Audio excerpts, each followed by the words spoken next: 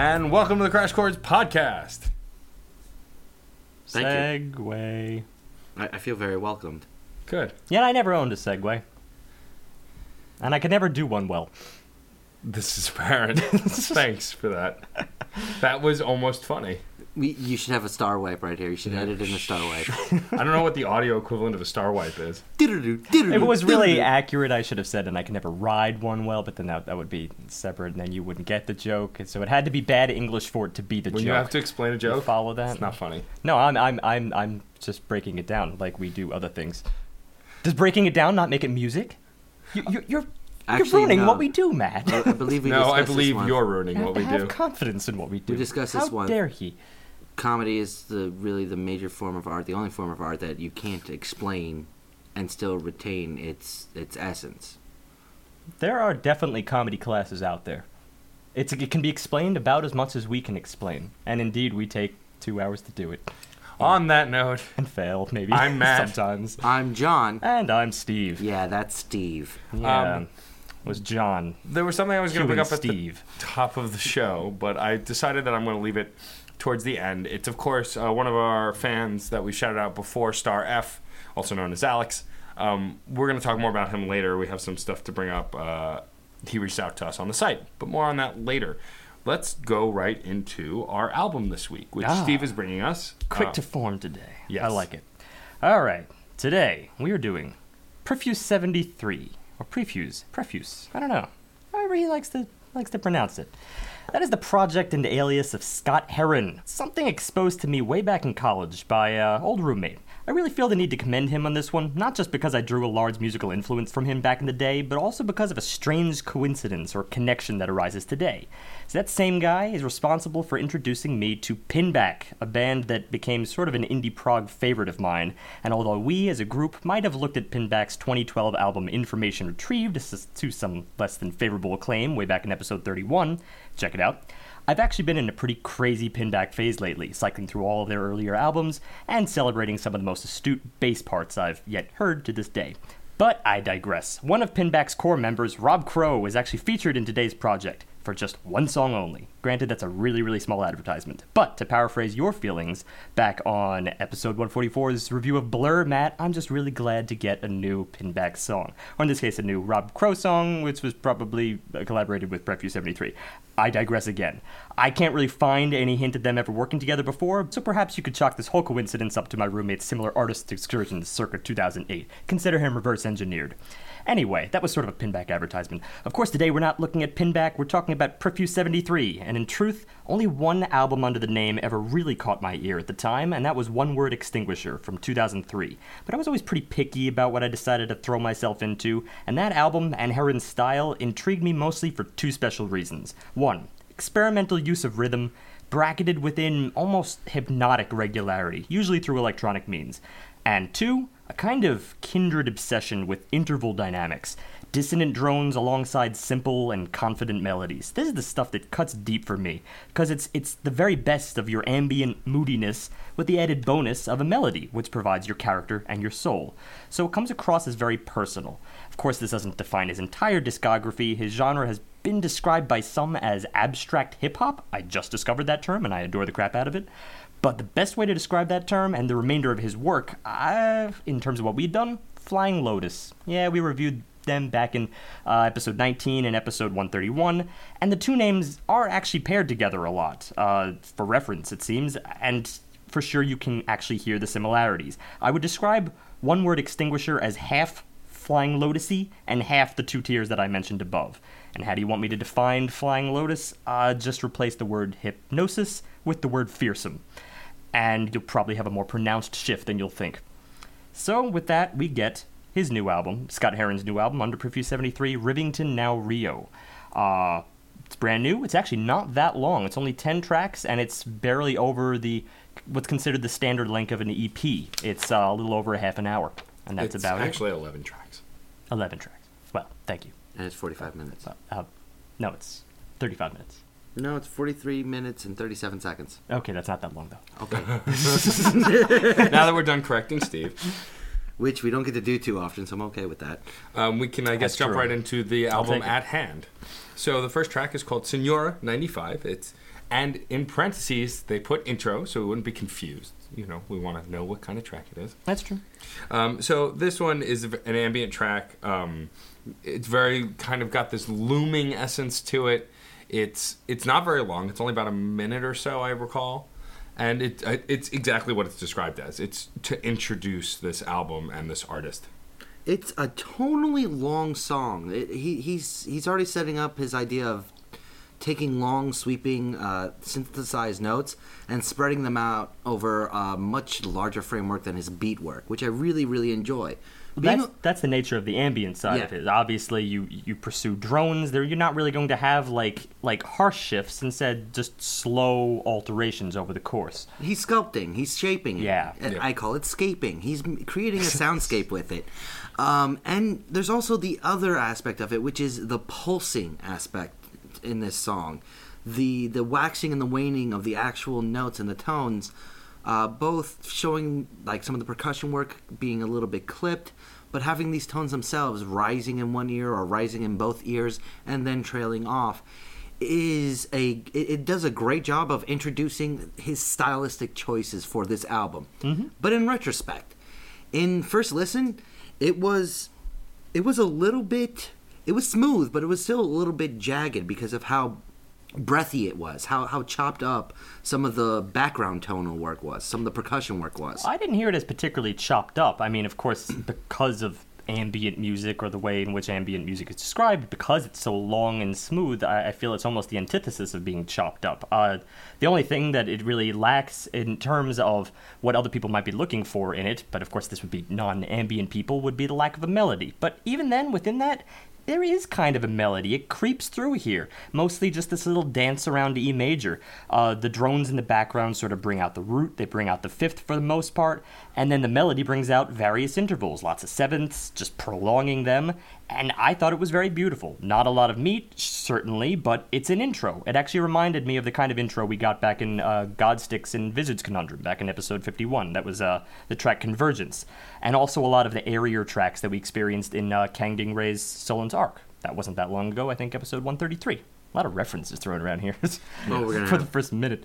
Yeah, there might be a few more as we go along as There'll well. be plenty more. But as a whole, I thought it sounded very beautiful. Of course, ethereal. You know, these are just words we're going to bounce back to here. But there's also something so calm about it that it almost comes across as a little depressing.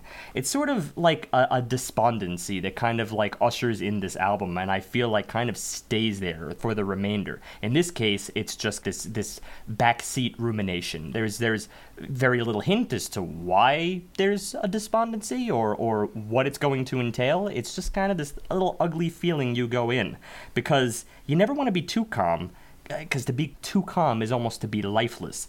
It's not the first piece to do that, but it's pretty harrowing for it. Well, that's like when I said at the very beginning that it kind of looms. It's these ideas aren't very upfront, but they're kind of there in here. Mm-hmm. You know, they're not in your face. We're not being having them thrown at us, but they kind of loom over the whole arc of this track. And I agree, at least as we go into the next track, that they do stay. They don't go anywhere. We get a sense of that as we go into track 2, which is Applauded Assumptions.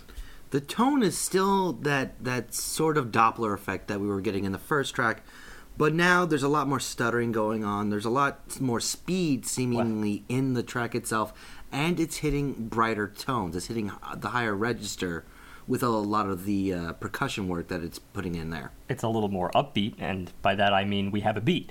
It has a beat. Yes. I mean, for for starters, you have this fourth, just kind of like hammering out fourth interval, very mechanically. And whenever I hear that, I always think of Steve Reich with these mechanical intros, the very minimalistic approach.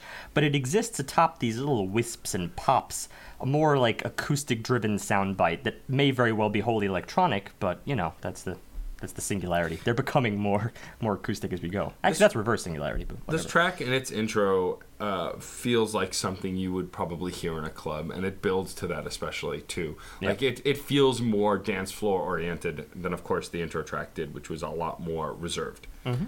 But one thing I do want to point out, it wasn't exactly a flaw, but it was something I noticed right away. The beat itself was very metronomic. He was going crazy on just keeping that regular rhythm involved with the actual most basic setting. Well, that's what's entailed in kind of a club approach. I mean, that's almost what you want, because obviously, unless you're IDM, you're going to do little extraneous things. I really feel that his purpose here was to, sort of as a single for this album. I don't know what the single was off the top of my head, but if I were to pick one, it would be this. For instance, even just after a few bars of that intro we described, it opens into a few phrases that are really club-oriented. First of all, we get a little bit of a divide here, little transitions that he repeats that almost sounds like talking in the background. Well, how much more clubby can you get than that? It sounds like you can hear the background samples of a party transpiring, and they just shine through for an instant, and then we recede back into the much more pervasive club sample, which is full of these fuller chords, very electronic, but almost mimicking like a woodwind sound. And then that's followed by another party transition. But throughout all these different parts of the melody, or stuff that's more melody-oriented, because not all of it is really one percussion piece or harmony or melody or anything like that. There seems to be a lot of mid-ground working here. And that's in those stutter pieces. The chopped up, almost abbreviated, either at the beginning or at the end of the tone. That fact and that piece right there, those little tidbits of information that are kind of breaking through the longer form, is why I honed in on the actual beat itself. It's something really interesting going on there, and I know the actual beat is kind of being a cohesive piece here, but it's almost just trying to strike too much of a middle ground. He's in one place going very much like you said, single-oriented. If I'm not mistaken, this is the single. No, it's actually both sections. What you're describing right now is part B. So what I described just a second ago was part A. And in that case, yes, it is extremely irregular. And then we have that shift. As I said, it was followed by another sample of people talking in the background, and then part B enters in, and this is defined by extremely experimental use, exactly the kind of rhythmic approach that I described above, where he uses these like brackets of regularity. Of course you can follow it, but then within that, I noticed that he really tends to get pretty spastic at times, especially toward the ends of these phrases. And then, of course, texturally, you're looking at a very grumbly bass in this section. Again, very regular, but lots of detail. And what's most interesting is that tendency towards spasmodic behavior.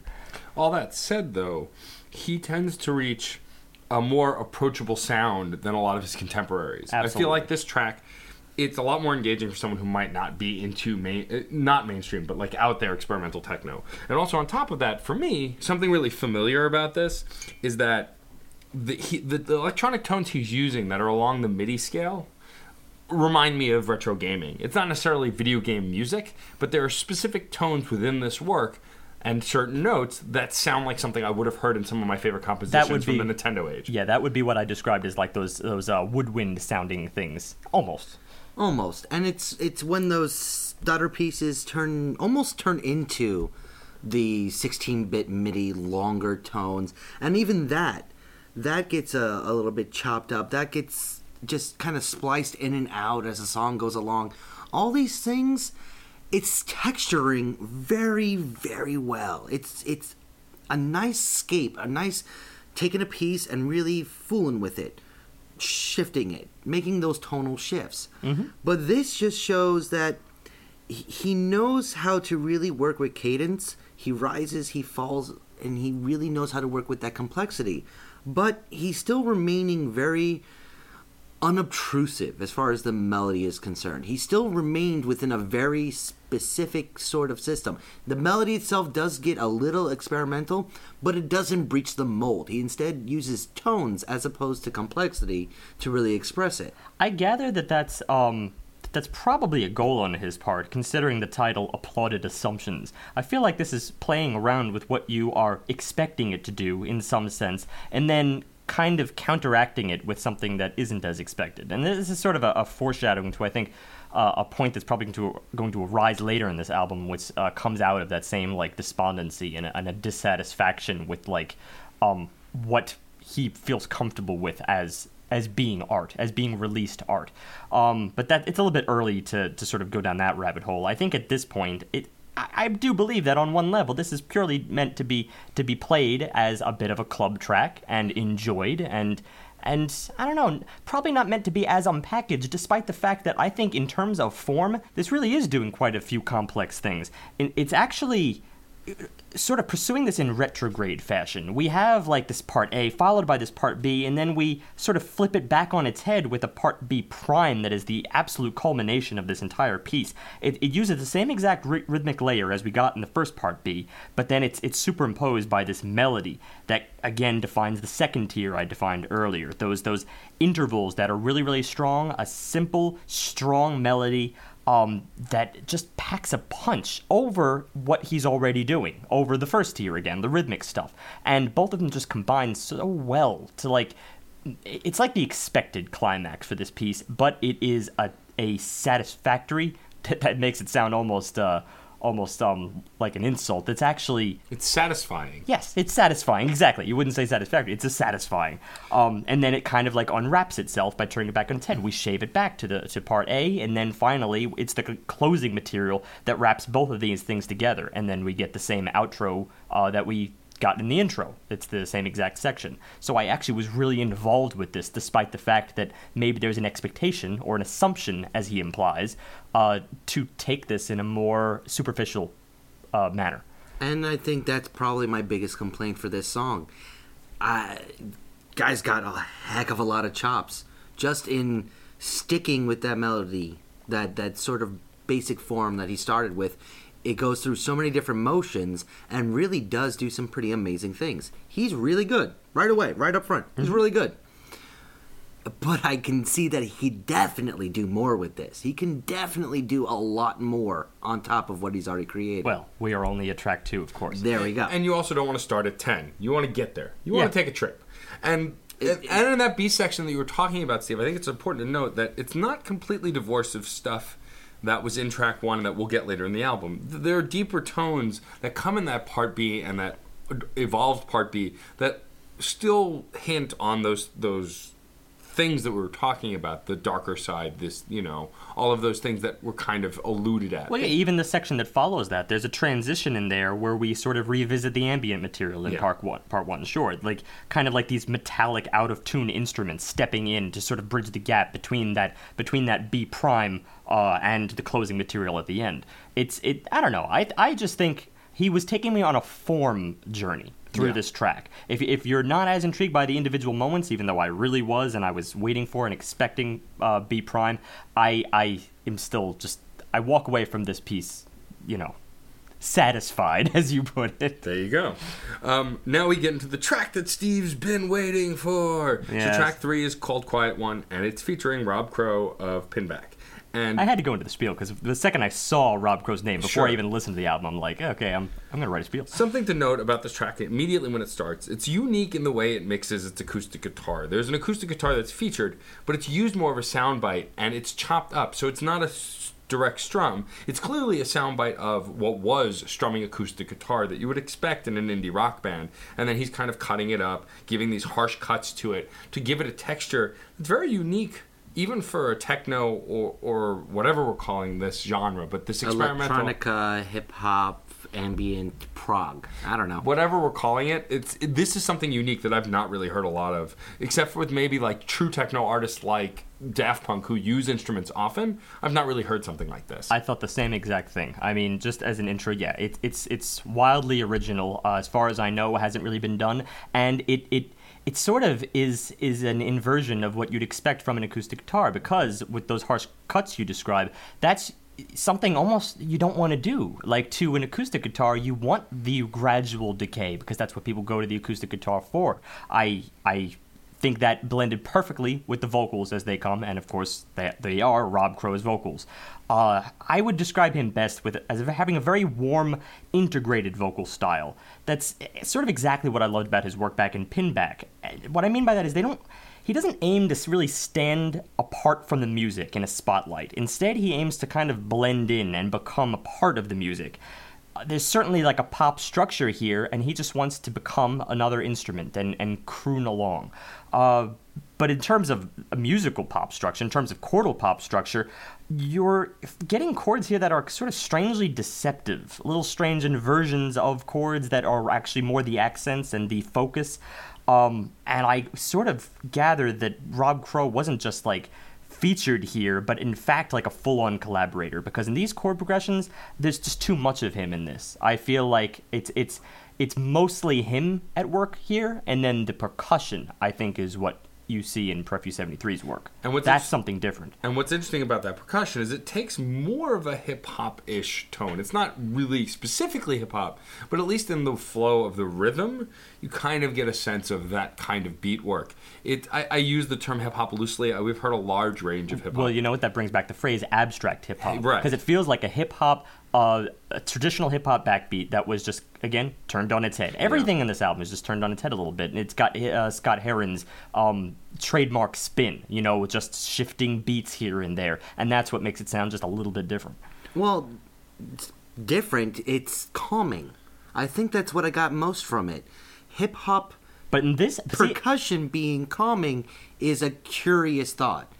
The percussion wasn't the most calming thing, though. To me, it was really more of the vocals that were calming, and of course the acoustic guitar in a very, very unique way, because it's not how, as I said, you would traditionally expect it. Something important to note also at this point in the album is a term that we're going to come back to a lot. Is this is one of from the first three tracks that we're getting. This is a much thicker track. Mm-hmm. There's almost a substance to this track. That, not to say that there wasn't any substance in the other tracks, but you feel a viscous actual flow in this track. There's stuff, there's space, there's things, and it feels more fleshed out than the previous two tracks.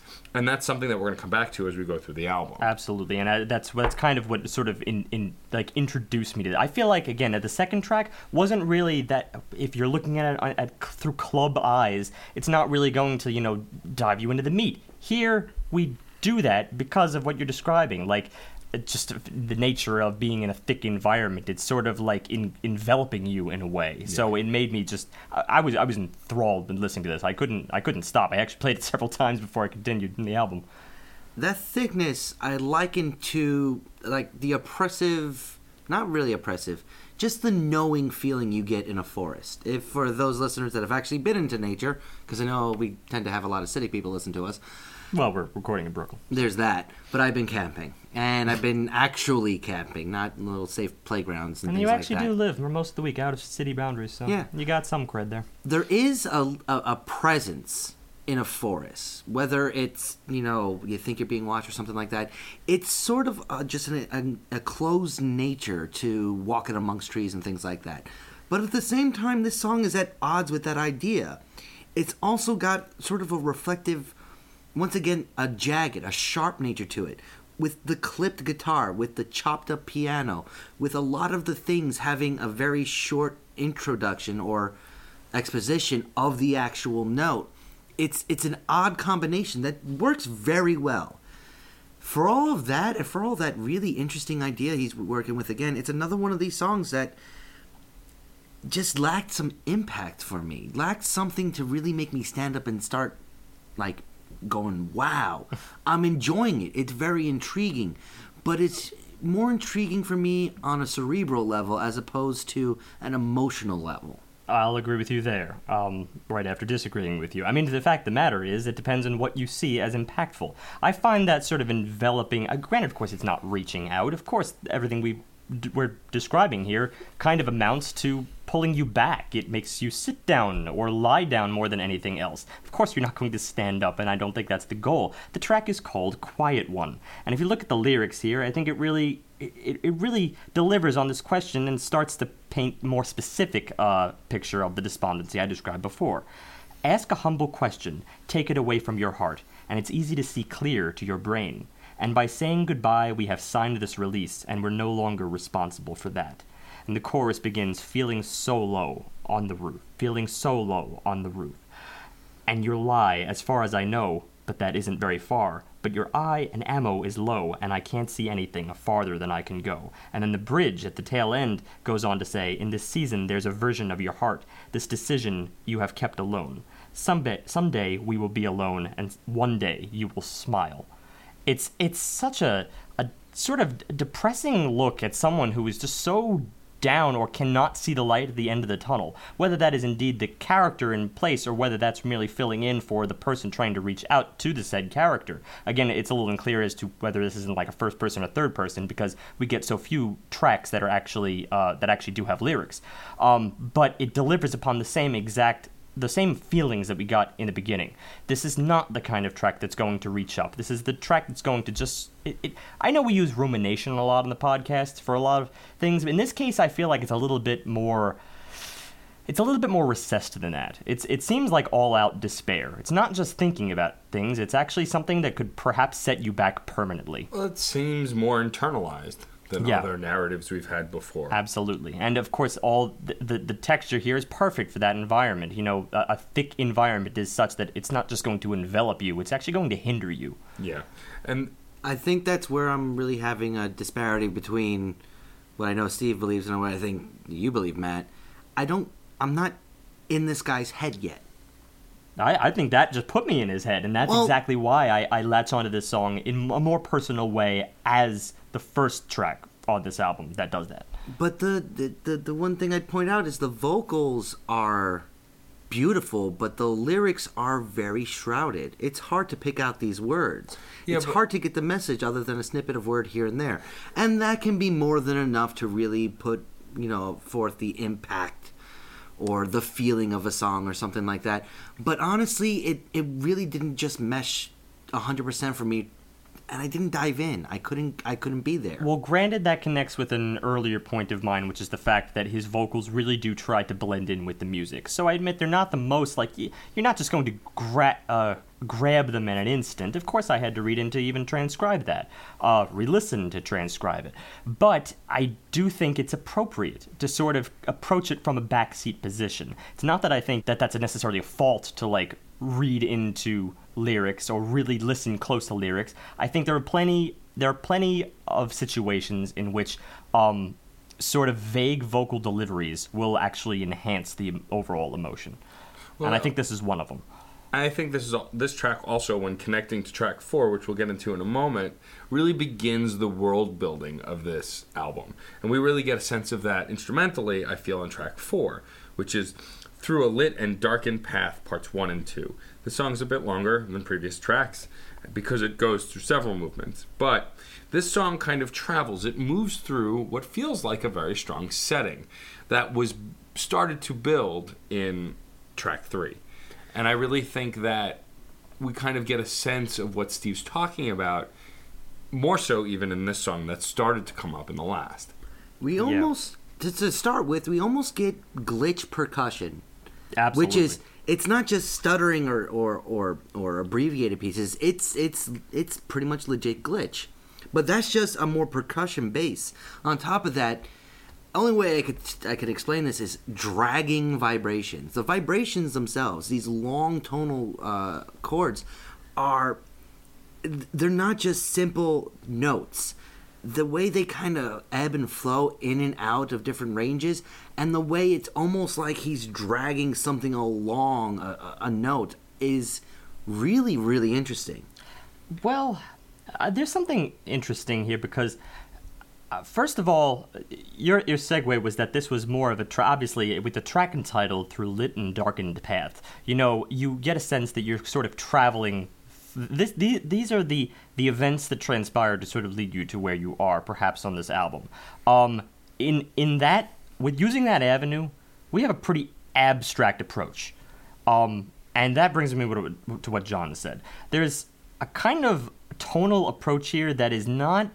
It's very evasive. The tonal center, for instance, is extremely difficult to pin down, and the percussion essentially freestyles, within the confines of a 4/4 time signature. Back to the tonal changes, you get just like subtle changes here and there, and very odd keyboard inserts. Two motifs that actually resurface, and then they kind of, when combined, feel as though they're not even like diatonic. And actually, when they're combined, they feel as if they're almost in atonal, or perhaps in two separate key signatures in their own right. It's really an evasive intro, and it took me a while to sort of like get into this, until perhaps the strings came in. That was sort of a big change for me in this track, where I started to sort of realize what he's doing and start to change your perceptions over the course of time. And from there on, and even in context, retrospectively looking at the intro, this piece began to take on almost like masterpiece levels, because the strings step in a pretty big way, also kind of just those straight eighth notes things, just hammering on in that sort of minimalist Steve Reich fashion, but they also start to unravel as time goes on here. And they're really beautiful in their own way, but the chords are at this moment are just kind of hard to capture, and then the rhythm also starts to unwind. Like there's a beat, just a string note rather, just before or just after the beat, and then this delivers us into a transition that I assume takes us into what is 2 of the song. But the transition is almost like a breather. We just get these little like sloops, from the right ear, from the left ear. Yeah, I know, I'm the top of my descriptive game today, but Part B, I think, is where this took off wholeheartedly. It's a 7/4 time signature, and you got something to say, John? Oh, I have lots of things I'll let to say. you go. This one, this is otherwise I'll just go. By far my favorite part of the entire album. This B section. It's like Steve said, it's a 7/4 time signature with allusions to being a full 8/4 or a 2/1. I don't know. How do you break that down? Well, yeah, probably 8/8/4, or rather 8/8, because you sort of get the sense... It wants to be there. It wants to be there. One element does, and that's the strings, and that's what's so amazing about this. The strings, all the elements from the A section are here, but the strings are in conflict with the tempo in such a beautiful way. I love every little thing that they do. I'd put it this way. If you're going to count this, as a full 7/4, you want to follow the strings, because they're, or rather 7/8, excuse me. If you're going to count the strings in a full 7/8, then you'd follow the strings, because they're right on the 8th note. And then, finally, you would just repeat that and go through another 7/8 section. But, after a while, it's not quite so even. The strings keep time, sort of, and then they get kind of drugged up. It's almost as if the strings, recorded or otherwise, maybe they're all synth, it's as if they were just set to the tick and then adjusted in post-production, as if he just took some little notes and then moved them before, moved them after, so that things don't quite align right on the beat. And it makes everything sound just like it's stepping out of itself. And perhaps if you focus on those that delay a little bit, then you do want to almost count this up to a full even 8. It's a disjointed approach at rhythm that almost fails to deliver, and that's exactly what he's trying to convey. It gives a very distorted, drugged, almost trippy kind of feeling, because it's those moments like in life where you can feel something's a little off, whether you're not feeling well or something's bothering you, but you kind of know that something's wrong, but you're not quite sure what. That's what auditorily this kind of gives off. It's difficulty. Yeah, it's in music form. It's throwing you off somehow, but you can't really identify readily how. And this is not even the final element. There's almost a C section, or maybe a combination A and B section. It's a little bit hard to follow, because this next section goes back to sort of a 4 count, an 8 count, however you want to do. At least it's an even number now. Mm-hmm. This is almost as distorted, or maybe even more so, because now that it's in an even count and it is a little bit more digestible, I guess, it's something a little bit easier to flow with. This has its own difficulties, its own jarring moments to go along with it, which is it kind of boils down to the strings again. Well, the strings become way more frantic now. They're being played way faster, and in a way that's almost creating a white noise effect. I didn't pick up whether they were necessarily going faster. It's more just like he's combined the elements again, just kind of like what he did in track 2. It's like, well, you close by sort of bringing together the best of your two sections. And I see that's kind of what he's doing here. He's bringing together the best of part 1 and part 2. There's more of a digestible accent. You have more of an emphasis with the bass like on the 1, and then there's drum pop on the 4. And then toward the end here, we really fall apart. It's as if, it just broke apart digitally. It's like the Matrix, just broke it apart. And then all of a sudden you're left with this terrifying vocal outro that sounded borderline undead. It was creepy. That was just for the last 10 seconds, baby. It's like a male vocal that seems like it's been slowed down, reversed, flipped, and then twisted. Yeah. Run through the ringer. Something you would see on like an Insidious movie trailer where you just hear these weird sounds in the ethereal background. It definitely kind of adds to warping of the whole track, but that kind of wrapped up warpingness is an interesting combination with... I think the strings sounded frantic not necessarily because they were moving faster, but because they were cluttered. And they were cluttered because I think there was just more of them. Yeah, well, even they sounded cluttered even when they were in the sort of slow 7/4. So it's like, it's amazing how he can actually make something that is regular sound cluttered just through his little alterations. And then you were used to that in the 7/4. Then you're used to it. And then he F's with it again. That's right. He's got to go through the 3 different stages. This is some of the most interesting work on the album for me because he's combining his use of tempo. He's combining his use of clipped nature, of really being able to abbreviate sounds and the melody itself. Mm-hmm. And he's really getting experimental. He's really getting unusual with some of his choices, with some of his ranges. Pretty much just every facet that we typically talk about, he's doing something odd here with. He's doing odd things with form, he's doing odd things with rhythm, he's doing odd things with tones. I can only chalk this thing up to retrospectively, because again, it can be a little jarring going into, but it's also just wowing you, one after the other. I would just consider this as a whole to be an abstract masterpiece. It was one of my favorites on the album. A 6-minute, 48-second, just solid core for this album. Yeah.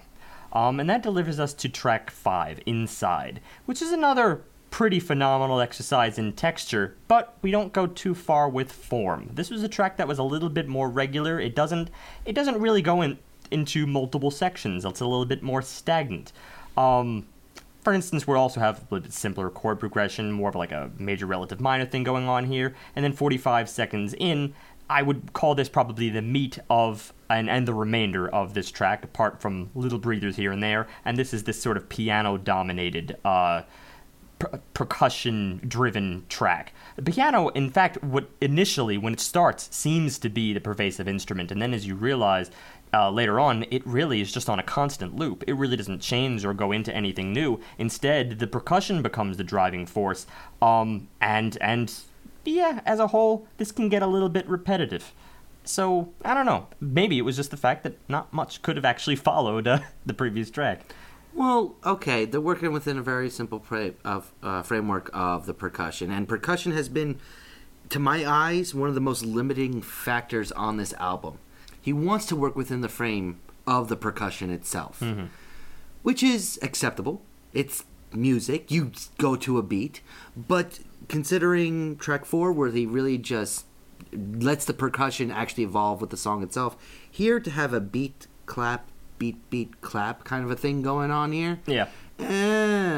That said, it's layered extremely well. There's a lot of elements coming in and out. It's more of a, with the piano versus that main echoey melody, to contrast it, the back and forth between the two was sort of a nature versus synthetic kind of a thing going on there. It was evocative of a couple different ideas. I'm still not really in his head.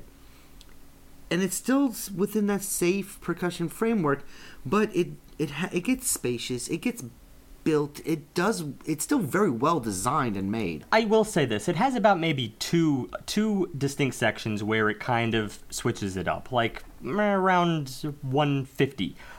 We take a bit of a breather, and everything kind of recedes, but then we kind of go back to the same thing, as if it's meant to convey like record skipping. You know, we just sort of pick up right where we left off, and then it's through the loops, same percussion loops, same piano loops. Around 3 minutes, we break again, this time with female vocals, perhaps the only secondary element here. From a textual standpoint, this is the only other thing. They step in, but then they step out. And then it seems like we're back to the same thing again. It's I don't know. I could only say that artistically this was meant to convey the cycle. The cycle that one can't break. I think it's a bit of a heavy-handed way of doing so. I think as far as that goes also, it's meant to convey with a title like Inside this kind of more natural, cyclical nature. Like your body is very cyclical, your circulatory system, stuff like that, just goes through the motions.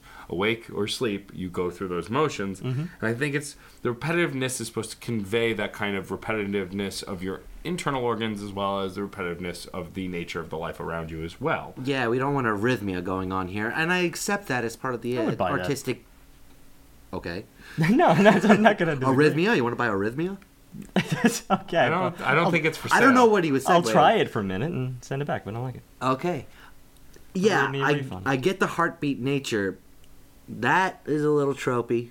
I want to point that one out. Sure, but it's an acceptable part. I mean, if you're going to be doing something like that... It suits the structure he's building here. Exactly. It's an artistic expression. And I think this, honestly, track 5 only exists to be a transitionary period between 4 and 6. Because really, you couldn't have those tracks back to back. And I think it succeeds in kind of moving us through the cyclical motion that lands on Infrared. That is a very good point. And yeah, it pretty much... it summarizes exactly how I felt about this track coming out of it. I mean, I will agree, as we all pretty much mentioned, it was the first track that was audibly repetitive to my ears, but it was just a nice track to sit with. There's very little on this album that I think would be repetitive to the point of boring. Instead, he just puts you in a place, and he was a little bit more comfortable with it in this one, and I still believe there was a point behind it. And it leads to the drony outro that again makes the callbacks to the ambient material on this album. So from there we go to track 6, Infrared, featuring Sam Dew. This was one of my all-time favorites in this album. I dare say probably the top. It's almost too simple. It begins really just with this dominant figuration of like a 5 flat 3 1. This just downward minor outline. It almost sounds like a vibraphone playing that recurring configuration over and over and over. But amidst that, we create a very grand environment. There's lots of reverb throughout here. It kind of is a callback to that sort of thickness that we got earlier on in track 3. Absolutely. And also, what the most important thing here, these like heavy, detrimental chords and these light vocals just gliding alongside them. And they kind of sort of unwind then what leads us into the verse. And that verse is a melody that is so beautiful and a lyrical delivery that is uncanny. All of these things for you. I only see your heart, just a flicker of you. I see it from afar. The only sign of life, pale faces line the halls. The only flicker of life, shadows are on the wall. You're an infrared. You're an infrared. And if you go into this chorus here, this repetition of you're an infrared, he holds at that final line, and we end on these sevenths, beautiful sevenths, followed, again, this is more of an impact here with those heavier, more detrimental chords than even we had in the first place. It's I don't know, I thought it was stunning, especially with the slides accompanying those chords, you know, where everything seems to fall back. You can't possibly make this track positive. Instead, everything just falls back to the same place. Again, always back to where you started. What's really interesting about all of that, though, is that all of that intricacy still falls within a very kind of R&B feeling song. It's not a typical R&B song, but you definitely get a sense of that beauty, that sweetness, but within this kind of darker tone. In a soft tone. It's very, very sweet in its softness. Yes. But there's one element that Steve has yet to mention. It's actually my favorite element on this song. While the tempo was extremely familiar to Inside, and I almost noticed that right away, the percussion was phenomenal. Instead of an actual, like, bass-oriented, clap-oriented percussion like the previous track, We're getting clips. We're getting taps. We're getting snaps. We're getting something that I can only make it akin to a person snapping their jaw. And these are being played in and out in very, very short intervals. But see, the percussion is almost non-percussion. It's almost disassociated with the tempo. Yes. And it's great for it. That's just it. It's disassociated with the tempo. And all right, I respect you for sort of honing in on that detail. Because it's disassociated, to me, it comes across as more color than the overall texture. The texture here and the driving rhythm, of course, is those heavy chords, which really are just, again, this is what I sort of preface this by saying it was very simple. All you really have is just this driving like a slow trudging 2-beat fashion. I feel this more in 2 than I do in 4. It's just up, then we fall back, up, then we fall back, and it's I don't know, it's like walking in an alleyway. But they do repeat. They do still line up with the actual beat itself. And it's the long form. It's like 4 full measures that they actually go through before they start repeating themselves. That long form of what's going on there with just the more unusual and very... It is very background. But once I started hearing it, it was nice little cracks in what this character is. Nice little cracks. Some of the madness that we've been seeing in this album poking through. Well, it was a great point of texture and of setting for the song itself. It is an astute observation, considering that almost reflects what the vocals are doing. Like, the vocals, in many ways, sound defeated, despite the fact that you also mentioned this is a very sweet-sounding song. It actually borders on romantic. Yeah. But the funny thing is, within that, there's a real... there's not a light at the end of the tunnel. Again, like... You're an infrared. The idea, the concept that it's really evasive to you. You can't quite see them. I only see your heart just a flicker from you. I see it from afar. The only sign of life, pale faces line the halls. All of this is a heart-wrenching track about someone that longs to know someone better than they do, and instead all they get is just superficiality, or they get beaten back. A disconnect between them and what they want to be personal with. What's also interesting on an emotional level about this song is that it kind of picks up about halfway through. It doesn't get fast per se, but it picks up a bit from how it had been kind of trudging in the first half. But that just kind of adds almost a panic or franticness to this wanting to find that person, this realization of how unreachable and unattainable it is, which just adds an urgency, which I think really hammers home the emotionality of the track. I even get the same urgency sort of toward the ends of the chorus, where every section ends with you're an infrared, and then finally that little ooh, in the background, and that captures that beautiful ninth chord steps through there. I mean, come on. If you end your choruses with a ninth... There you go. That gets the Steve seal of approval. Right. It's an old trick, but it's a good one. From here, we go to track 7. We move into Jacinto Lyric Range. Although Steve might argue with me, it's pronounced differently. I insist it's Jacinto. No. Yeah, no, absolutely not. So Jacinto. I believe it's Spanish. I looked it up. I'm on Italian, John's on Spanish, and Matt is on poor American English. Yes, it's actually the name of a Californian and a Spanish city, San Jacinto. Yeah. So anyway. That city's lyric range. Yes. So one of those cities. There's multiple cities named this. Okay. Anyway. This song starts with kind of... The first time on this experimental techno record, we get more of a less natural feeling song. Synthetic. More synthetic. It's got tech sounds that you really weren't getting a ton of up until this point, except maybe in the second track. And so it kind of adds even more to this despondence we've been talking about previously, but it was an interesting way to start the track because it put me in a place that wasn't necessarily apparent in the last couple of tracks. It seemed to start as a sort of slow burn, build them up track, but it doesn't really go that far. It stays within a very electronic, more typical orientation for me, where, it's very paced, and the beat is a little bit distorted, but it flows very evenly without really adding too much to itself. Well, you know what? I think this is a better example of the kind of track that, as you mentioned earlier, John doesn't leap out. It's like, well, this is real. I mean, I may have disagreed with you in earlier instances, but to me, this is the case of that. It doesn't really leap out at any points, but despite that, I do think it has its perks and it has its textural value. I almost would describe the beatwork as being a little bit more tribal here.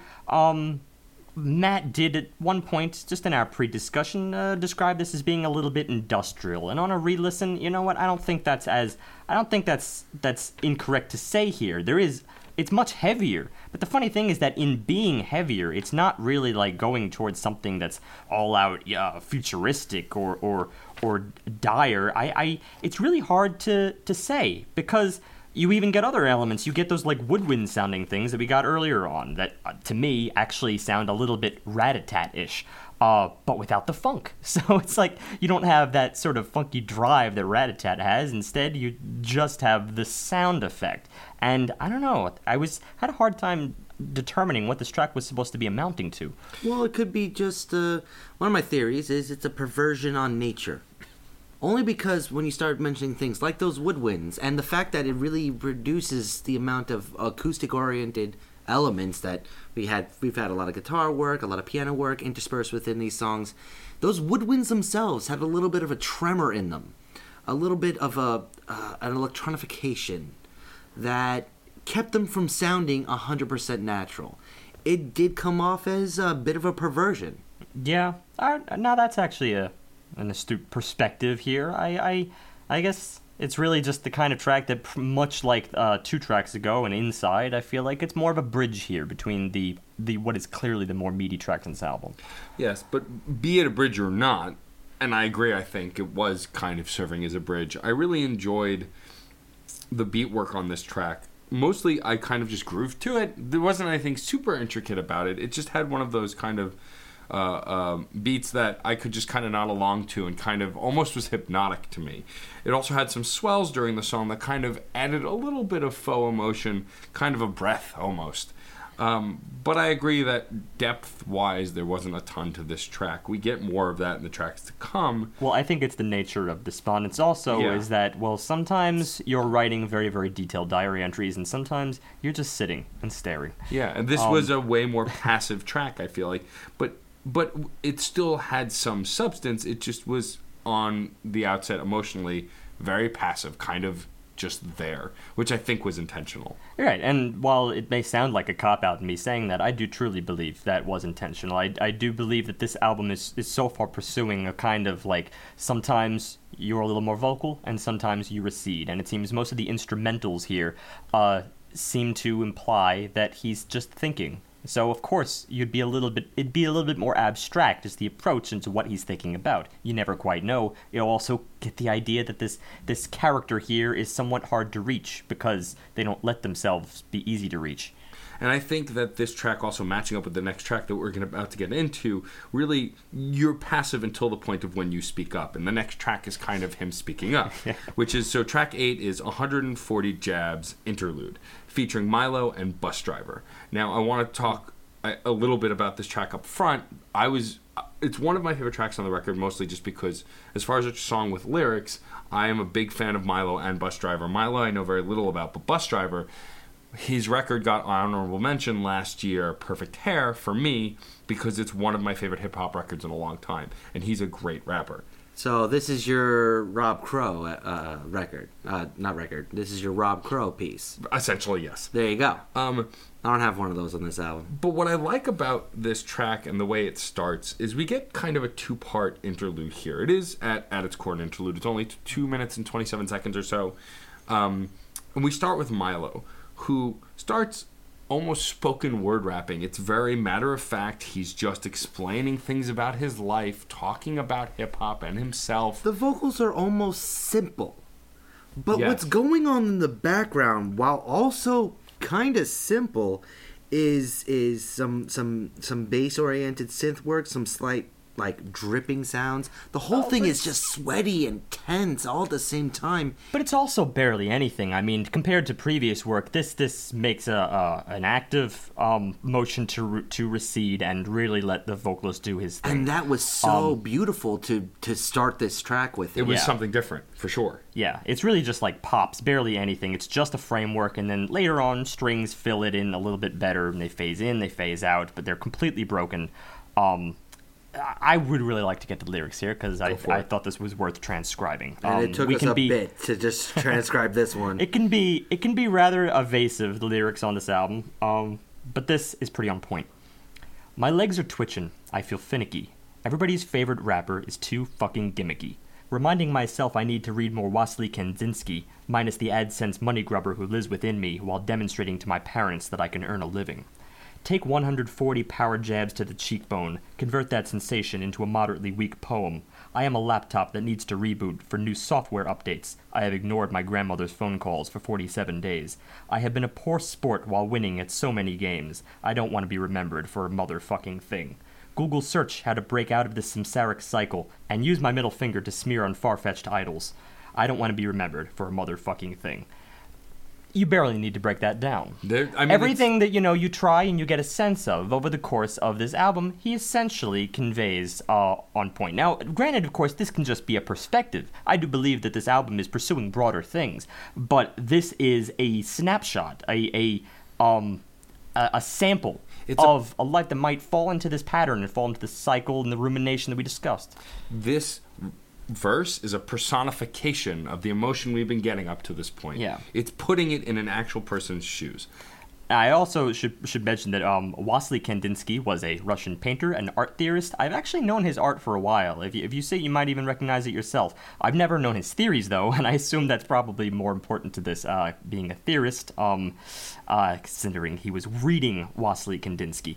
So, I mean, you get kind of a vivid image of the character at play here, and it's clear there's a moral crisis, it's clear there's an identity crisis. All of these things are just sort of like coming to at the head, building to sort of a breakdown, and then he sort of answers that with a kind of flip side, an alternate character that steps in, which is the second rapper, and this is Busdriver. And he continues, I shall plug this frayed scruple until this dopamine beaker becomes base neutral. I can't be remembered because I'm your precondition. You love and hate my dog just like a decent Christian. You've been looking like a wary dog when the drugs outpaced your resolve. Everything's going wrong, but you hear applause. This is a kind of artist's flip-flop, almost. It's hard to say, but I mean, also he goes on to say, nobody gives a fuck about your outlaw, so you celebrate heirs so off-putting, like you're trying to make up for your lost footing. It's more of an incisive criticism at this point. Well, I mean, this speaks to what Busdriver does. I mean, at least on Perfect Hair, his last record, there was a lot of approaching the current state of hip-hop, and then also speaking through the lens of the warped frame of hip-hop, kind of becoming a character within this criticism and acting as that character, living those cliches almost. The beat also transforms along with this character itself, going real full-fledged hip-hop. It becomes much more rich, although interestingly not until after that first stanza. The first stanza is actually, the music is blended completely with the music of the previous rapper, and then it really takes off. And what's interesting is Busdriver actually starts off a little bit slow, a little bit towards the previous pacing, and his voice, his tempo changes as he goes through that first stanza. It's really cool because once he hits the end of it, he's at full rap speed, and boom, here comes the percussion. And it's not losing the character. Even changing voice, even changing stance from angry to full-fledged aggressive, it's just adding a lot of complexity to what was already built, to the emotion that the first part was doing. Also, I'm not sure, but I do believe there was a point where he actually said, in contrast to the previous rapper, who said, "I don't want to be remembered for a motherfucking thing. I could have sworn that this new one said, remember me for a motherfucking thing." I'm not sure about that, because then I believe it's actually flipped again toward the end. So that, of course, would hint most that he's being a separate character, but at least the whole tone of it sounds a little bit more cartoonish. May very well just be Bus Driver's delivery, but the two styles of rapping here are really, really they're jarring to go from one to the next, but it conveys the character in such a rich way, because you're looking at the more defeated versus the one that's almost over the top, or perhaps losing sight of what he really wants, and the former is over obsessed with it. It's a transition from thought to action. Yeah. And it's really cool to see that in a single musical piece, because not something like that doesn't just come around all day. Either you're doing something or you're thinking about something. That's usually a dividing aspect of music itself. Doing something and not caring about something. Say, when the drugs outpaced your resolve, everything is going wrong, but you hear applause. It's just going with the flow, and perhaps without the insight or the self-consciousness that the former has. Transitional material is kind of Bus Driver's MO. A lot of his rap songs go from point A to point B, and there's an evolution within. And this song fits that structure perfectly. So it works great for him. Yes. And also the trick you were talking about before, where he was rapping at a speed that the music caught up to, is also something he's done before. This is a showcase of not only his talent and speed as a rapper, but it's also an acknowledgement to this character that he's creating. What I really like also about this song is it was concise. It ends not abruptly, but you get a verse each, and then it ends. It kind of peters out instrumentally, and then ends. It's also the second shortest song on the album from the actual introduction. It's 2.5 minutes long versus most averaging around 4. Yeah, it makes its point. What's interesting about this song, though, is it leaves you wanting more, but you shouldn't be getting more. And what I mean by that is, the song ends, and you want more of this narrative, you want more of this story, but it doesn't need to give it to you. You've gotten enough. So the fact that it leaves you wanting and doesn't deliver is kind of the point, I think, also fitting into the whole theme work of this whole album. This is also finally the first time I really feel like the character that is, if you dive into it, you can really see plain as day, there's a character being built here. But this character, I wasn't really just empathizing with up until this point. I wasn't in his head yet. Here is that glimpse into the mind of what might be turning into a madman at this point. And here I can see it. Here I can actually feel what he's feeling. But it's not even the lyrics. It's just the tone, the vocals themselves. That big shift halfway through, and then the complexity. And then, towards the end of the song, that kind of slow death of the music itself. The breakdown of it, and just the parts being lost here and there as it goes along. That is really just very insightful into the character. Well, I would certainly, and we discussed this before, I was already with him earlier on this album. I think he had made his point, even on some of the instrumental tracks, and that is a powerful thing to do. And he certainly made it in some of the earlier vocal tracks, with the lyrics there, but of course, yes, they are not as on point. This is it's a flat album, a very blatant insight, but that's not to detract what it provides for the album. And that is the kind of cherry on top that I think, if it had lacked, it would not be the same album. It adds an impact to something we already knew we were getting, essentially. Yes. It was a driving point. Had this been lacking, we would have had a more abstract album. Still a great album, but this kind of wraps it together in a very, very neat package. And it's also very well connected to the 9th track, which also features vocals. See More Than Just Stars. This is featuring Helado Negro. This song has a particular drama that the previous track was alluding to. It starts off with very heavy synth chords that add that weight. High whines, heavy drums, a very hip-hop-ish beat. Yes. That isn't as pervasive as full hip-hop. This is one of those hip-hop sort of stuff going on again. It's pervasive, but in more of a trudging sense. Yes. And then it's a very slow 4/4, and then alongside you get these little sparse accents. But really the bass is more of the feature here. It has more depth, more dominance, and more motion than I think any other element.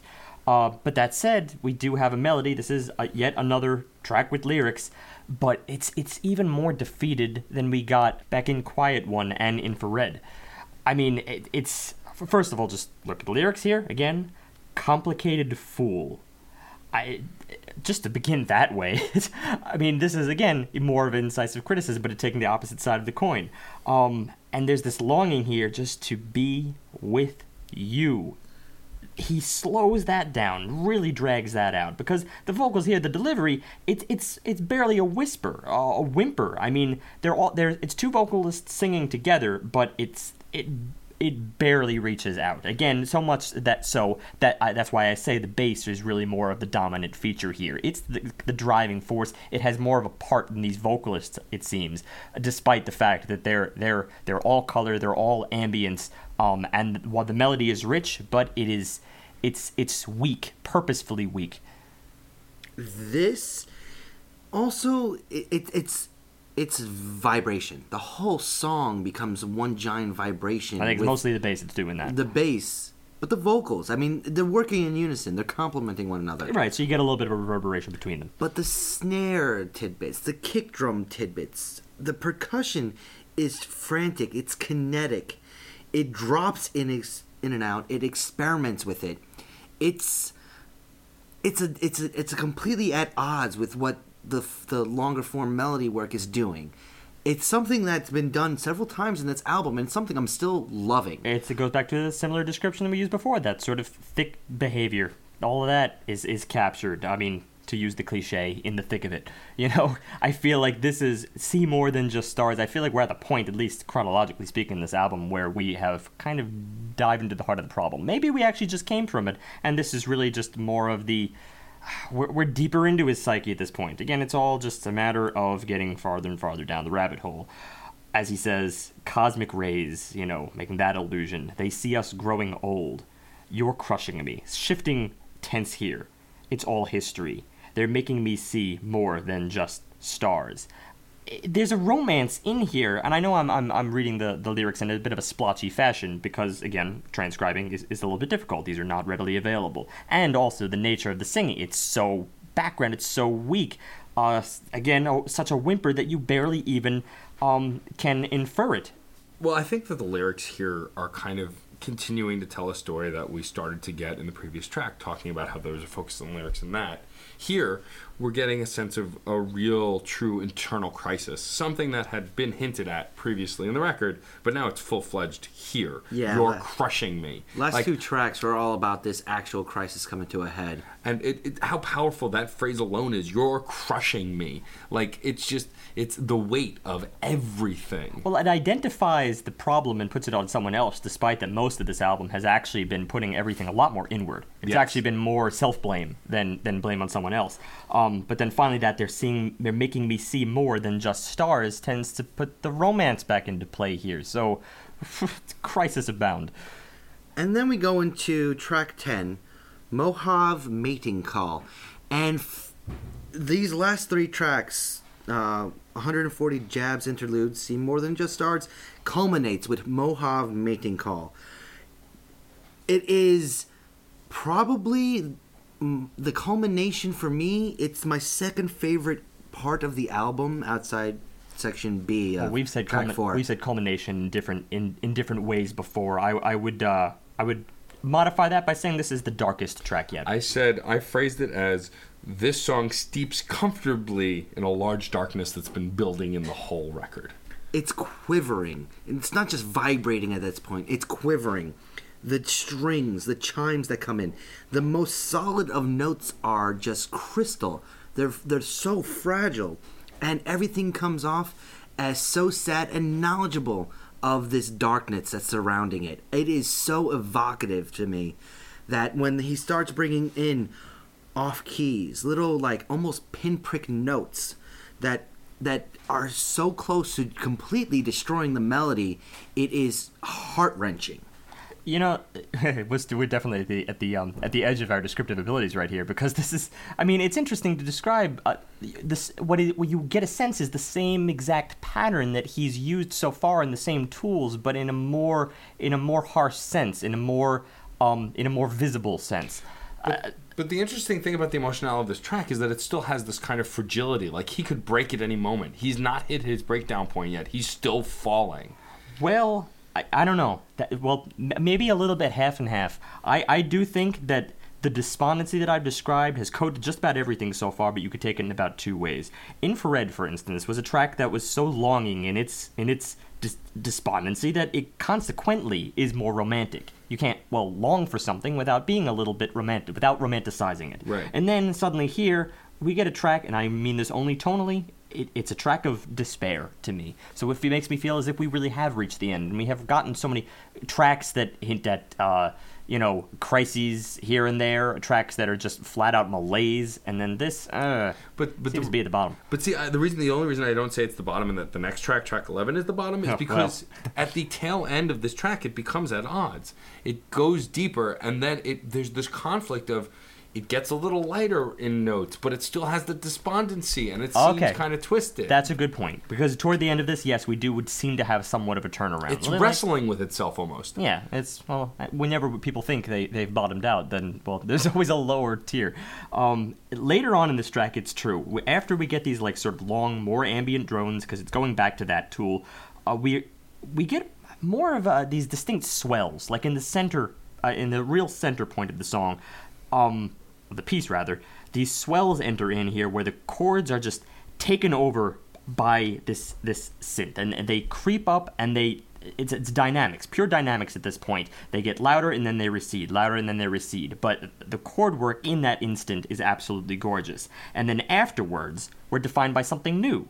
These out-of-tune piano melody. And that's my favorite part. It's very strange, because they do seem to be the melody, even though you'd really define them more as color, or as they're just stepping in here and there. But they're filling out a melody. It's a sparse melody, but it is indeed one. But it's forged by singular notes on the piano, and each and every one sounds like it's on an old spinet piano, and it's only hitting one of those three strings. It's off-tempo, it's off-key, it's doing things that even the earlier percussion, light percussion as it was, it is really showing the cracks in this mind. It's really showing the cracks in this personality through the music. It's this little bits of hope coming through, these little bits of actual growth and acceptance and healing and what have you. Choose a descriptor, choose a positive descriptor. They're still not quite solid. It's fallen apart around him, and it's almost shameful to watch this. It's almost distraught. It's terrible to see a mind like this fall apart this way. Right, but to get back to Matt's point, it does seem like sometimes that the chords want to resolve here. It seems like they want to pick up toward the end. It seems like even the out-of-tune piano melodies kind of are trying to bring us back. They get more positive only to the point that Hand Cannot Erase got positive. Yeah. Episode 142, give it a listen. It was by Steve Wilson, and of course that's about the woman who died alone, horribly, horribly alone. But yet it had some pretty fun tracks, positive tracks, and within that there's this also despondency. I wouldn't call it despondency there, because I think it was, in that case, we know that the character is doomed. And it was really more trying to celebrate it. Here, I think it's less a celebration, but a dirge. Well, yeah, and that dirge, I think really comes to fruition in the final track. Track 11, Open Nerve Farewells, is where I really feel the album culminates, which with the last track, one would think. It starts with a very heartbeat-specific rhythm, which, okay, that I kind of saw coming. That said, this is where the album completely falls into darkness. This is where all hope is lost. And it's conveyed very well instrumentally. That heartbeat that kind of gets chopped up and becomes the rhythm conveys this kind of pain that we've been sensing the whole time. The whole rhythm section, though, it remains scattered. It remains just broken apart. There's a melody here, and a melody that does undergo a bit of translation and transformations. Transmutation. Pick a trans. It changes cadence, it changes tones as it goes along, but it does represent a sort of through line that kind of holds together the piece itself. If we're making this a person, it's that last little bit of sanity holding all the random scattered parts together. And it's it's bright, it's dark, it goes through a bunch of different emotions, but it's all over the place, and nothing quite matches up, and I'm very okay with that. Yeah, I don't know. I was actually maybe a little bit of the naysayer, at least toward the beginning of this track. I thought that the bass, once again, while it was dominant, it had sort of no direction. I do think that was planned, but it was a little unfortunate from my experience. It wasn't really, I think, until the B section, as of 1 minute 32 seconds, that I was a little more satisfied. The melody steps in here, and it's the same perk that we had earlier on in the album, and in several different times. The same thing that I think he excels at, Scott Heron, and that is those single, sparse notes just building longingly and falling despairingly.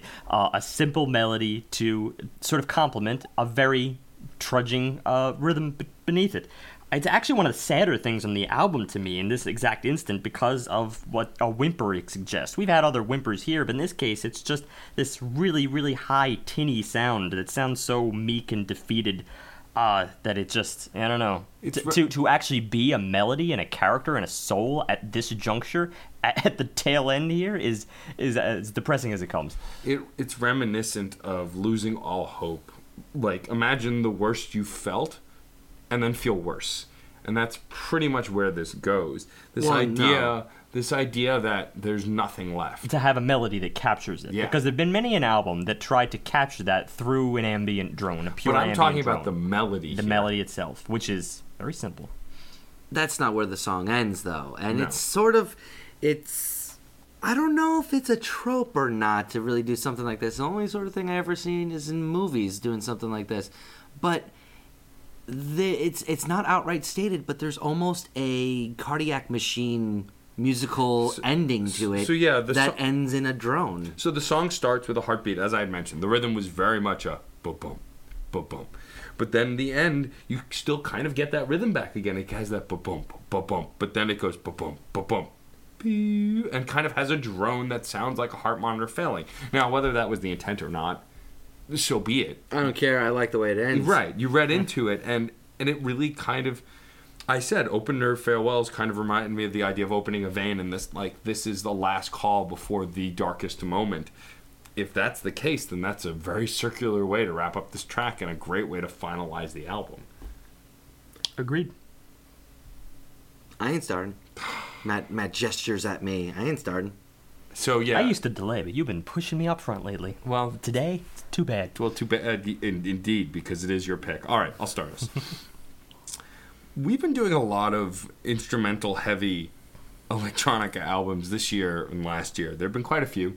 Of course, the biggest of note this year was Aphex Twin, which John brought us. And Ken Ding Ray. And Ken Ding Ray, which John brought us. And then, of course, there was Flying Lotus, which Tony brought us when he was a guest. So all of these albums, highs and lows, they were not all rated equally. Some were better, some were worse. This is an interesting pick, though, mostly because this is an artist doing interesting things with artists that I am familiar with, artists with I'm not familiar with. I mean, I'd obviously heard Pinback before, so I recognize the vocalist. Obviously, you've heard me kind of spout my fandom of Bus Driver and how much I enjoy his stuff. There's stuff to be said about all the tracks on this record. I mean, first of all, it's got a pretty strong arc. I mean, the despondence that Steve brings up in the beginning, it's there. It's throughout the whole record. I didn't hear it on a first listen, but as often happens when we yammer on while listening to the record before we review it, we notice things. I'll admit, I did get emotionalities vaguely while I was listening to it on my own, but I couldn't really place them. I needed some clarity, and I found that as we re-listened to it. It's very interesting. A lot of techno records that we review or electronica records kind of just go a very club route or a very kind of abstract route. Whereas this kind of is rooted in something very experimental. There's something very approachable about it. It's not nearly as experimental as the Flying Lotuses or the Aphex Twins of the world, to me anyway. I find that it's much stronger, almost in a pop way, not necessarily as far as pop music goes, but definitely for sure in a sense that it feels more mainstream. And I don't mean in the negative sense, I just feel like it is definitely more approachable.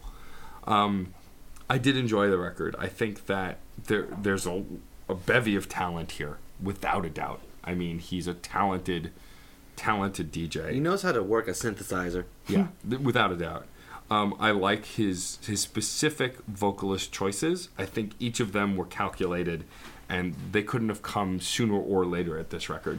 This is not a record where you could restructure it. I think even the songs that we felt were a little lackluster, they were to bridge the gap, and that they really make the structure of this record. It's a solid structure. You can't really do anything else with the order of this album. That said, I did enjoy it a lot more than some of the electronica albums we had reviewed before. So for me, this is definitely not average. It's a little bit above that. It's by far not a perfect record because, you know, there were still moments where we felt that it slowed down or that we were kind of getting a little lost in it, whether it was intentional or not. For me, this sits nice and strong at a 4.4. It's not a 4.5. It's not upper echelon quite for me, but it's definitely approaching that. I think some of it might have been a little lost on me because it's not my genre of choice, but I readily admit that there's a heavy amount of talent here. There is, and I pause for dramatic effect, there is... As you do. I really, really like electronica. Let me just... If you have never heard me speak about it before, I really like it. Yeah.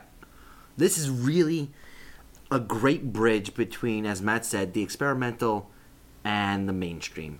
The stuff that is easily addictable and the stuff that really pushes the boundaries. There's a heck of a lot going on. But one thing we talked about is there's a lot of interlude songs that get you from that previous really good thing, like Through a Lit and Darkened Path, to Infrared. Well, Inside was in between those, and it's used as a piece to transition. Well, a song that's pushing 4, 5, 6 minutes, like in several instances on this album, should not be a transitionary piece. Not at its core. It should still be a piece unto itself. And that's a big detractor for me. The other big detractor is that it took a while to really get into it. It took those first 3 tracks before I hit track 4. Before I hit my favorite song, Through a Lit and Darkened Path. I love that.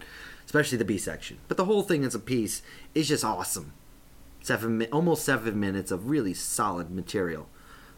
But it takes longer than that to really get through it. So it starts a little bit slow, all said and done. It's got a lot of pluses and minuses going for it. Some parts were a little bit too towards one or towards the other. Though I'll never complain about being super experimental after Flying Lotus. All said and done, it's a solid album, but I'm not going to be putting it even low 4s. It's a solid 4.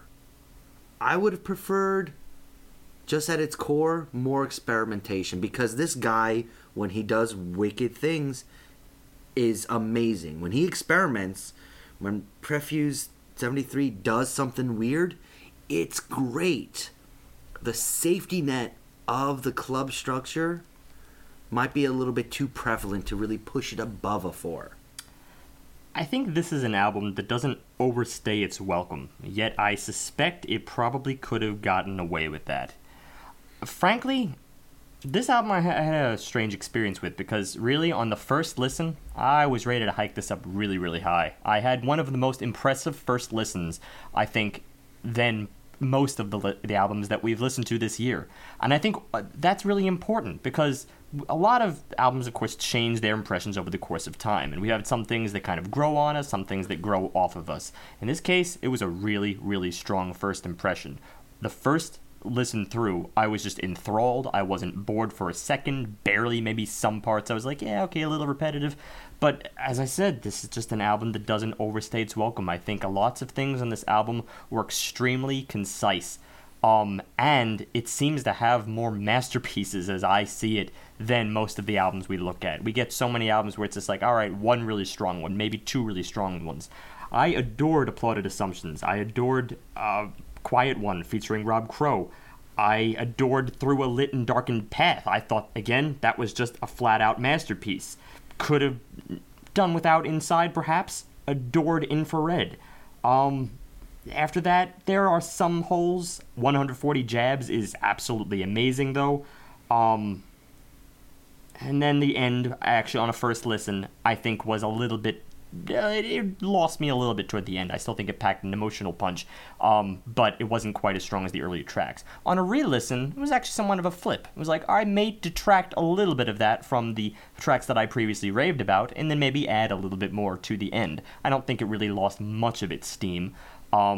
It knows where its highlights are, and again, it doesn't overstay its welcome. This is not really that long of an album, and considering he, as techno musicians do inevitably go into like repeated sections, he somehow makes it interesting from a form perspective, like through and through.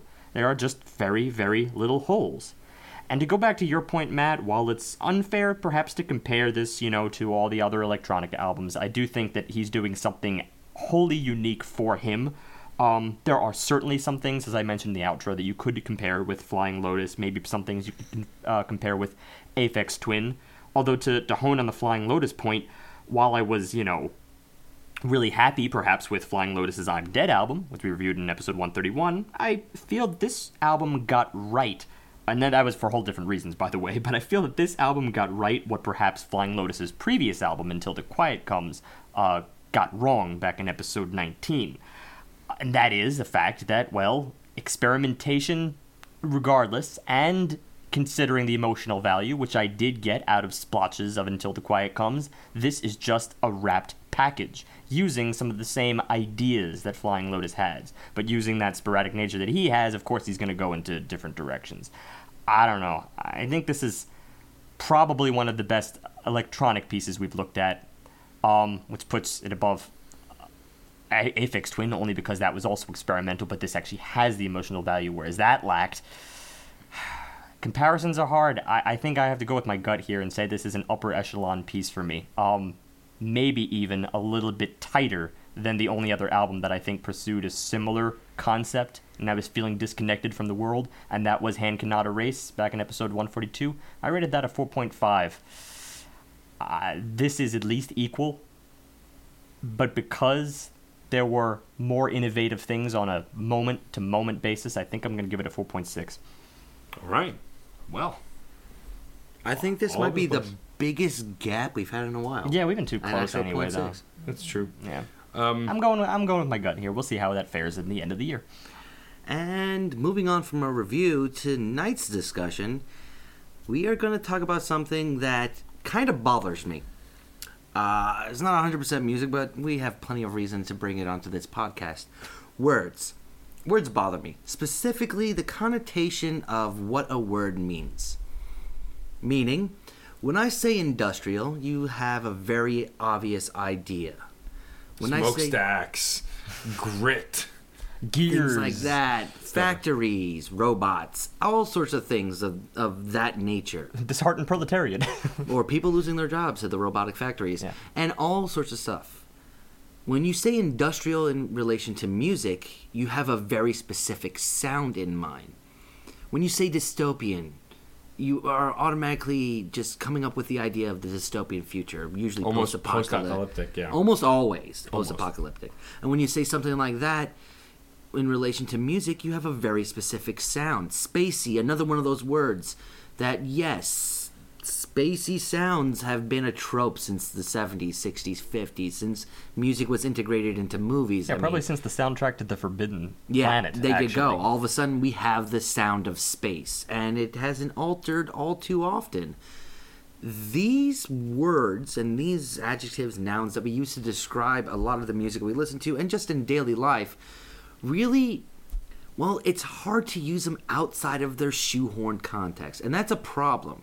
Because I wanted to say words like spacey today. I want to say words like dystopian, but they wouldn't have fit the trope meaning for these words. They wouldn't have fit the common meaning for these words, though they would have worked in their original context. Sure. Well, of course, this is more challenging, I think, for what we do because in nature, I think what we do is it invites description. We really need to describe before we can go into the next level, which was originally the idea behind the podcast, is review. And then we would quickly realize review is not really as important. Everybody reviews. We like to analyze, and analyze you need to bring in description because otherwise, how can you have a valid opinion on it if you barely even know what you're talking about, or if your audience doesn't know what you're talking about? So we play the game, and we have a roundtable discussion, and we start sort of challenging our descriptive abilities and our thesaurus.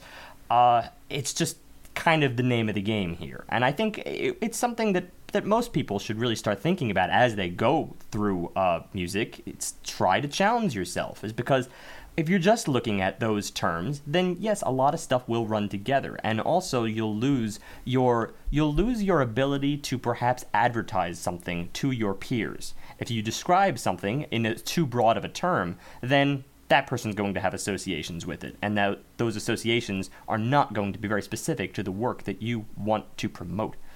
I mean, the thing is also when describing a work, if you use the same word over and over again to describe a lot of different things, you give a ubiquity to those words that kind of numbs them. Nice word right there. I mean, it brings me back to a very famous George Carlin Remember bit. when we used to say ubiquitous all the time? Yeah, there's But that's just it. Speaking of.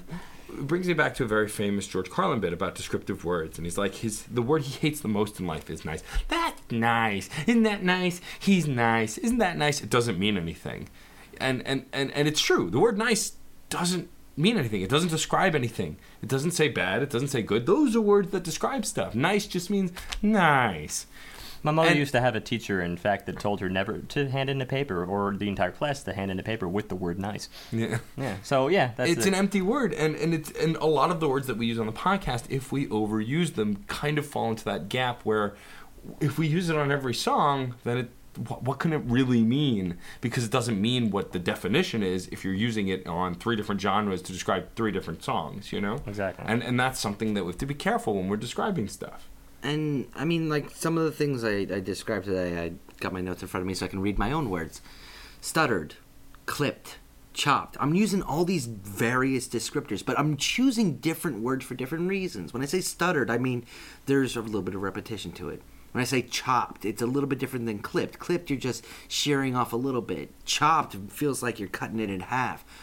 It's hard to be very precise. I tend to edge toward more of the base, like, recording technique terms, such as, attack and decay for the same exact stuff, to mean the same things.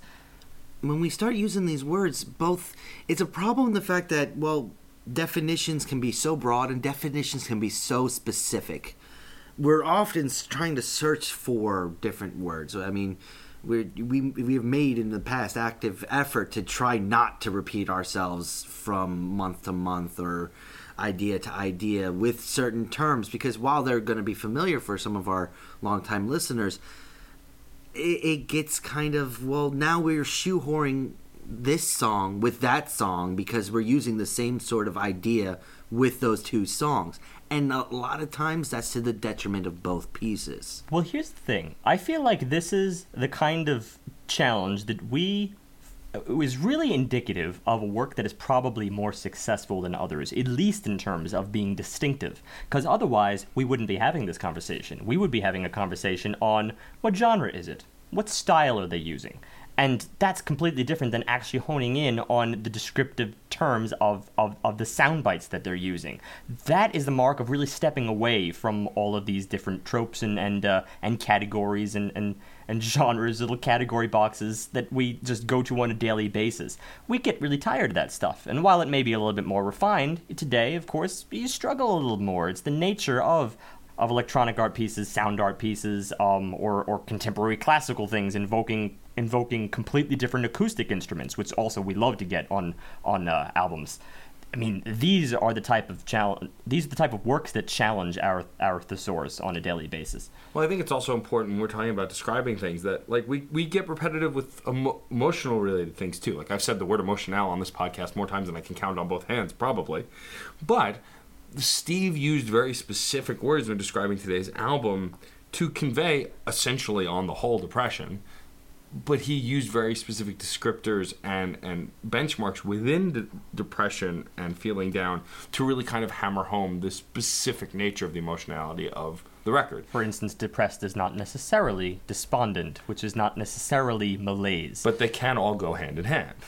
It's kind of the beauty of the English language. You know, I notice a lot of other languages actually struggle with some of these things, but of course they make up for it in other areas. For instance, sometimes it's the tone of which you might say something, and then also they divide things that we don't divide. For instance, having like 3 different words to say love, as Spanish does, which is more sometimes familial, sometimes kindred, you know, and sometimes just friend-wise, and sometimes they're romantic.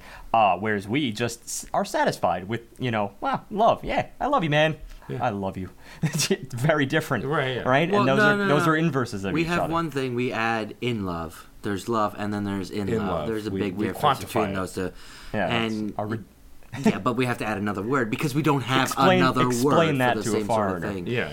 But getting back a little bit on the original problem, which was the fact that, well, loaded words, I think, is my biggest issue in this day and age. It's hard to use words without an intrinsic meaning when we want to use them. I love the word dystopian. Dystopian and dystopian future are two big different ideas, and it's just not something that we can really separate. I think that's more on how socially a lot of these words are used now versus how we use them in our personal life. I think that with the rise of the zombie movie and the dystopian future movies and post-apocalyptic stuff, people are taking a word that meant something very specific and broadening it. And it happens with a lot of words in the English language. I think we're at the whim and will of modern technology and modern sociology. And we can't really control how the definition broadens sometimes. I would bring in something else. I think it has a little bit more to do with mass media. And the fact that, of course, that's kind of... It's almost standardizing this terminology, but it has also the capacity to standardize it incorrectly. Yeah. Right? We get ideas from things because they're just spoken by one person. The next, it's a game of telephone at that point. And then we realize we've lost the power, you know, behind the original meaning. Or we lose our ability to think outside that box. I think that it's important to note that there's no obviously quick solution for this problem that we're posing. It's just this idea of something to be aware of. When you're describing something, try not to use the first 3 words that come into your head to describe something. Like, if you want to say something... That's a good challenge. If you want to... Like, for example, Steve, I will challenge you. If you wanted to say something is angry, what word would you use to describe anger that's not angry? And not 2 other words you would use to describe it. Heated. See? And see, that's not something I would easily think of. For example, John, if you wanted to say something was manic, how else would you describe it? Kinetic. This idea that you can challenge... And I never would have used that in a million I went years. to the 4th word. Considering that kinetic defines motion. But I almost see that as a forward steady motion as opposed to a forward sporadic motion, which I think more defines manic. Well, I actually used the word kinetic today to describe a frantic, kind of manic nature. In this hypothetical discussion, if this were an album, you'd be our problem child. There you go. Well, I mean... It's context, and that's the problem. Some words have meaning without context, and I don't like that. I mean, it just limits vocabulary in a lot of places. Yeah, but if we start talking about context, that's a whole other 2-hour discussion, because context is warped everywhere, from mass media to music to everywhere. No, I just mean like the trope context, not the way it's being used today and how they're destroying our vocabulary one word at a time in today's society. But... going back to another word, industrial. Automatically we start thinking of, in music, clanks and clongs and repetition and a sort of cold nature to it. But that's not the only thing it could be. It could be more metronomic. It can be more electronic. It can be more computerized. Well, ever since it became a genre unto itself, according to somebody, then, you know, now, of course, we invoke things that probably would be a departure from the original sense of the word.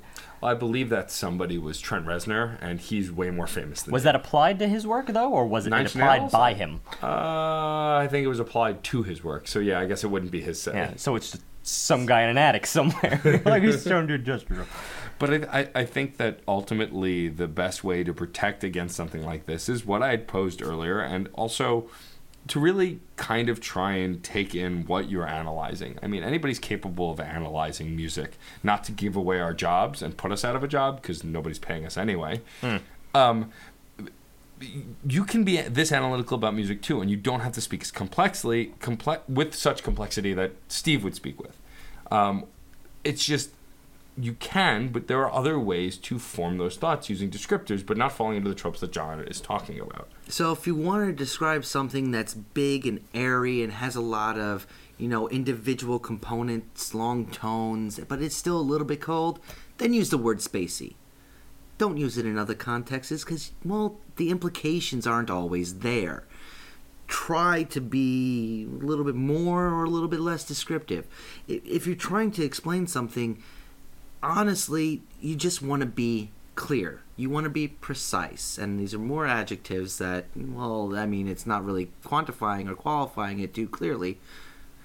You just have to be able to describe it. And that's something, you can only learn by reading. You can only learn by just going through the source if you really want to be that anal about it. It's a good guide to what not to do. Steadily go backwards through all of our episodes until you start reaching the double single digits.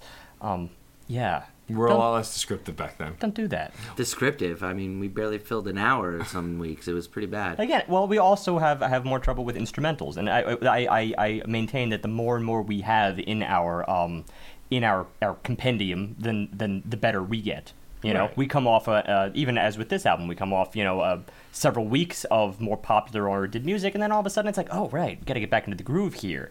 I think we had an easier time with episode 133, Kang Ding Ray's album, because we were coming more recently off of Flying Lotus and recently off of Aphex Twin. But here all of a sudden you start forgetting, and then all of a sudden you're back in genre territory. You're not in descriptive territory. It's a very easy... It's a very easy talent, I think, to break if you don't use it. It's much like, in fact, playing an instrument. You can't put it down for long stretches of the time. It's not like riding a bike. It's muscle memory, but muscle memory only lasts so long. Mm-hmm. Point of conjecture: the brain is not in fact a muscle. It's a puddle. Yeah, it's a common misnomer. But anyway, you were saying?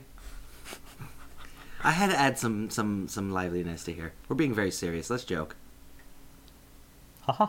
There we go. I made my co-stars laugh. I think this is a good transition point to start moving on to our wrap-up of the episode. I want to take a moment to thank Star F. We featured him reading a comment very recently. He was saying that he discovered us through Shape of the Dark Lord and then asked us to review an album. Well, he very graciously donated to Crash Chords. You can, of course, donate to us on our website. There's a donate button both on the homepage and on the article pages. Every donation will go towards improving our setup, giving us more access to more music that we may not be able to find on Spotify or find just generally on the internet, allows us to purchase records that we might not be able to stream, stuff like that, more equipment, better setup. We're trying to build a better show for you since we charge nothing for it per episode. Donations very much help us to build a better program. That's right, and he left a very, very nice message, which we'll be reading in lieu of our spam, and in lieu of me reading it. Yes. So we got the donation, and attached to the donation it said, $5 for reviewing They Might Be Giants Glean. I've been listening to it a ton lately and really appreciate the review. And then $5 more for the promise of taking on Jeff Rosenstock's We Cool. Can't wait. Thanks, Star F. He's buying us out. And we are cheap. Right now. Expect that and more, Star F. Genuinely, though, thank you for donating towards us. We are working to get more microphones and improve our setup, improve the recording situation. So every little bit helps. But we're glad that you enjoyed the review of Glean. I happen to be listening to it quite a lot. I'm very fond of the record. I'm obsessed with the record. It's a really, honestly, I'm just integrating that and Modest Mouse together and just listening to both albums simultaneously. It's a frickin' trip. With that said, though, because you've been so gracious to donate, and because I did want to make sure that we did review it this month, we will next week be taking on actually that said album that you recommended, which is Jeff Rosenstock's We Cool. We will take that on next week, and thank you again for your suggestion of an album to review, as well as investing in the Crash Chords podcast and Crash Chords as a site in general. Investing. Yeah. We return in content. We do return in content. That's right. And quality. That's right. And more often than quarterly. And more often than quarterly, that's also true. And maybe at some point fractions of a cent amount. Yeah, there you go. Our Who knows? own payoffs. So I think on that bombshell, this is a good place to say, like we do every week, music is life. And life is good. If you enjoyed this and other album analyses, topics, and guests, please subscribe to the Crash Chords podcast on iTunes, where you can also rate us and review us. For more media, also subscribe to Matt's one-on-one interview series, Crash Chords Autographs. To receive emails on all new content, subscribe at the top of our homepage. Also receive updates by liking us on Facebook, following us on Twitter at Crash Chords Web, our Tumblr, and our YouTube channel. And remember, keep the discussion going, because music is life, and life is good. If you have any questions or comments, feel free to share them in the comment board below each post. Otherwise, email us directly at admin@crashchords.com.